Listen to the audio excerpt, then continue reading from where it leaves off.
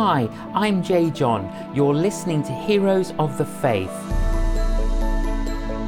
Many Christians throughout the centuries have inspired me, and there is much we can learn from them. I have been writing about some of my heroes of the faith, and here they are, read by my wife, Killy. Isaac Watts was born into a Christian family in 1674 in Southampton. His father was a nonconformist, one of many believers who had refused to join Charles II's single national church. Given that his father was imprisoned for his beliefs, Watts grew up aware of the cost of a principled Christian faith.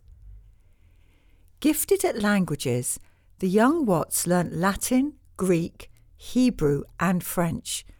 He made a commitment to Christ in his teens, and although he could have gone to Oxford or Cambridge, refused because they would have demanded he became an Anglican. After studying at a nonconformist academy, Watts returned home, where he spent 2 years reading and writing books and hymns. After becoming tutor to a family, he began to preach. Recognising his ability, an independent chapel in London called him to the ministry. Watts was often ill, but despite his frequent absences, his church flourished. A collection of his writings was published in 1705, and a book of hymns and spiritual songs shortly afterwards. In 1712, with his health failing, Watts stepped back from the ministry. He was welcomed into the homes of many generous friends, where, for the rest of his life, he worked as a tutor and writer, and when health permitted, preacher. Watts had a wide range of interests. He wrote dozens of theological works, penned essays on the sciences, published volumes of sermons, and produced Christian material for children.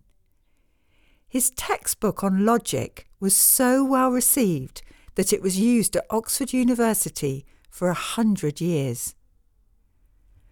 Watts's life had disappointments. He fell in love but was rejected. In the final decades of his life, his illnesses became intense. One encouragement was that after years of praying earnestly for revival in the church, he saw the great revivals of the 1730s under Whitefield and Wesley.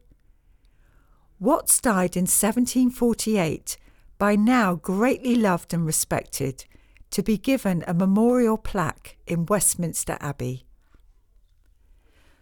So what of Watts's hymn writing?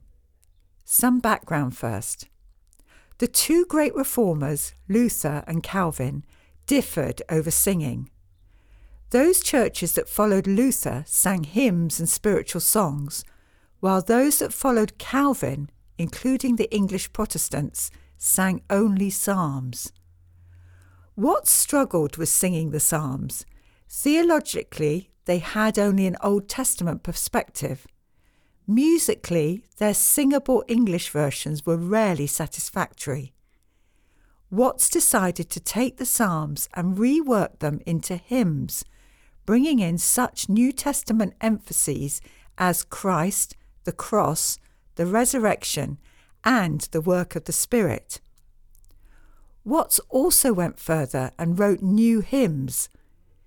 He had a natural ability for poetry, with a gift for rhyme and the apt phrase. He used words and phrases that were often memorable, always singable, and readily adaptable to different tunes. In order to be understood by all, he kept his language plain and simple. Ultimately, Watts sought to communicate Christian truth in the most effective and appealing way to the maximum number of people, and succeeded. Many of his 700 hymns remain well loved today.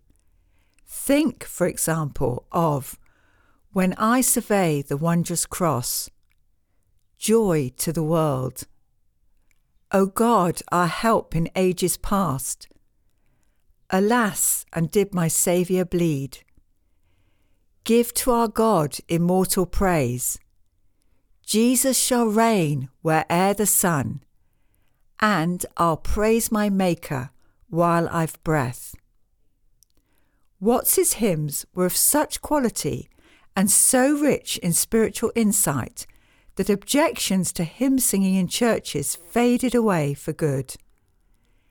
Let me point out 3 other qualities in his hymns. First, his hymns reveal Watts as a powerful preacher. He was a man with a message. He had personally known the riches of the gospel, and he wanted others to experience it.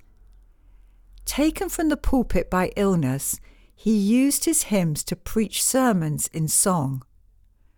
Most of his best hymns speak to both the head and the heart. He wanted people to know the facts of the Christian faith, but also to have their hearts moved to a deeper love of Christ. There are many people who have come to faith by contemplating the words of "When I survey the wondrous cross." Second, his hymns reveal Watts as a caring pastor.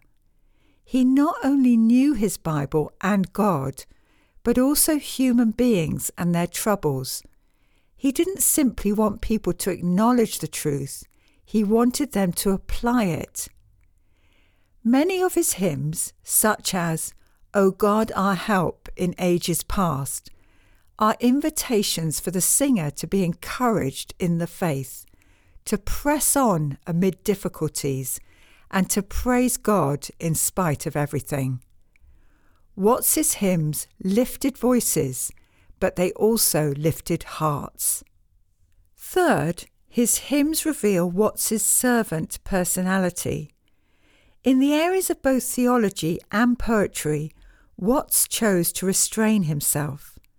Theologically, although he held firm views himself, he refused to grind any theological axe and instead produced hymns that were welcomed across every Christian denomination.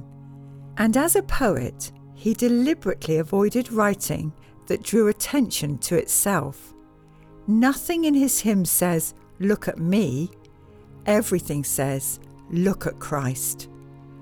I encourage you to read Isaac Watts's hymns. They will inspire us to worship God, Father, Son, and Holy Spirit.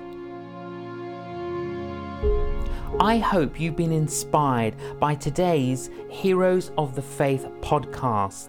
Please visit our website, canonjjohn.com, where you can sign up to receive future blogs direct to your inbox. Thank you for listening. Hi everyone, I'm delighted to be able to let you know that our new resource, How Can I Pray, is available now. This is a book targeted for primary school age children. If we're honest, we all find it hard to pray, and it's good to remind ourselves of that beautiful prayer that the Lord Jesus instructed us to pray. This is beautifully illustrated and communicates very simply how we can talk to our Heavenly Father.